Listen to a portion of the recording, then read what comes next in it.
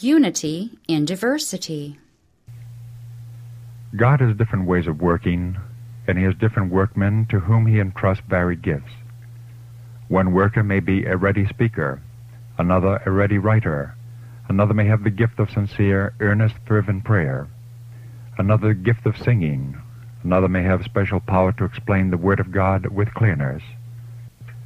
And each gift is to become a power for God because he works with a laborer. To one, God gives the word of wisdom, to another knowledge, to another faith, but all are to work under the same head. The diversity of gifts leads to a diversity of operations, but it is the same God which worketh all in all. 1 Corinthians 12:6. The Lord desires his chosen servants to learn how to unite in harmonious effort. It may seem to some that the contrast between their gifts and the gifts of a fellow laborer is too great to allow them to unite in harmonious effort. But when they remember that there are varied minds to be reached, and that some will reject the truth as it is presented by one laborer, only to open their hearts to God's truth as it is presented in a different manner by another laborer, they will hopefully endeavor to labor together in unity. Their talents, however diverse, may all be under the control of the same Spirit. In every word and act, kindness and love will be revealed, and as each worker fills his appointed place faithfully, the prayer of Christ for the unity of his followers will be answered, and the world will know that these are his disciples. In loving sympathy and confidence, God's workers are to unite with one another. He who says or does anything that tends to separate the members of Christ's church is counterworking the Lord's purpose. Wrangling and dissension in the church, the encouragement of suspicion and unbelief are dishonoring to Christ. God desires his servants to cultivate Christian affection for one another. True religion unites hearts, not only with Christ, but with one another in a most tender union.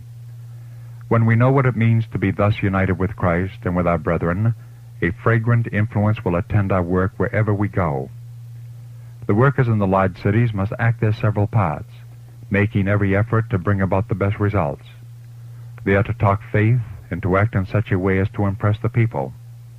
They are not to narrow the work down to their own particular ideas. In the past, too much of this has been done by us as a people, and it has been a drawback to the success of the work. No human being is to seek to bind other human beings to himself as if he were to control them, telling them to do this and forbidding them to do that, commanding, dictating, acting like an officer over a company of soldiers. This is the way the priests and rulers did in Christ's day, but it is not the right way. After the truth has made the impression upon hearts, and men and women have accepted its teachings, they are to be treated as the property of Christ, not as the property of man. In fastening minds to yourself, you lead them to disconnect from the source of their wisdom and sufficiency. Their dependence must be wholly in God.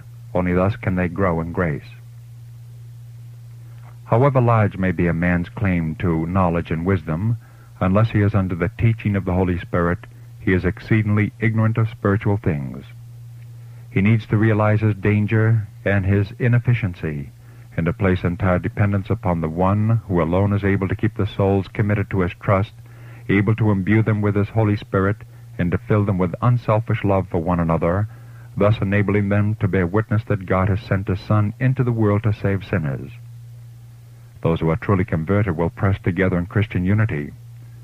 Let there be no division in the Church of God, no unwise authority exercised over those who accept the truth. The meekness of Christ is to appear in all that is said and done. Christ is the foundation of every true church. We have his unalterable promise that his presence and protection will be given to his faithful ones who walk in his counsel. To the end of time, Christ is to be first. He is the source of life and strength, of righteousness and holiness. And he is all this to those who wear his yoke and learn of him how to be meek and lowly. The duty and delight of all service is to uplift Christ before the people. This is the end of all true labor. Let Christ appear, let self be hidden behind him. This is self-sacrifice that is of worth. Testimonies for the Church, Volume 9, pages 144 to 147.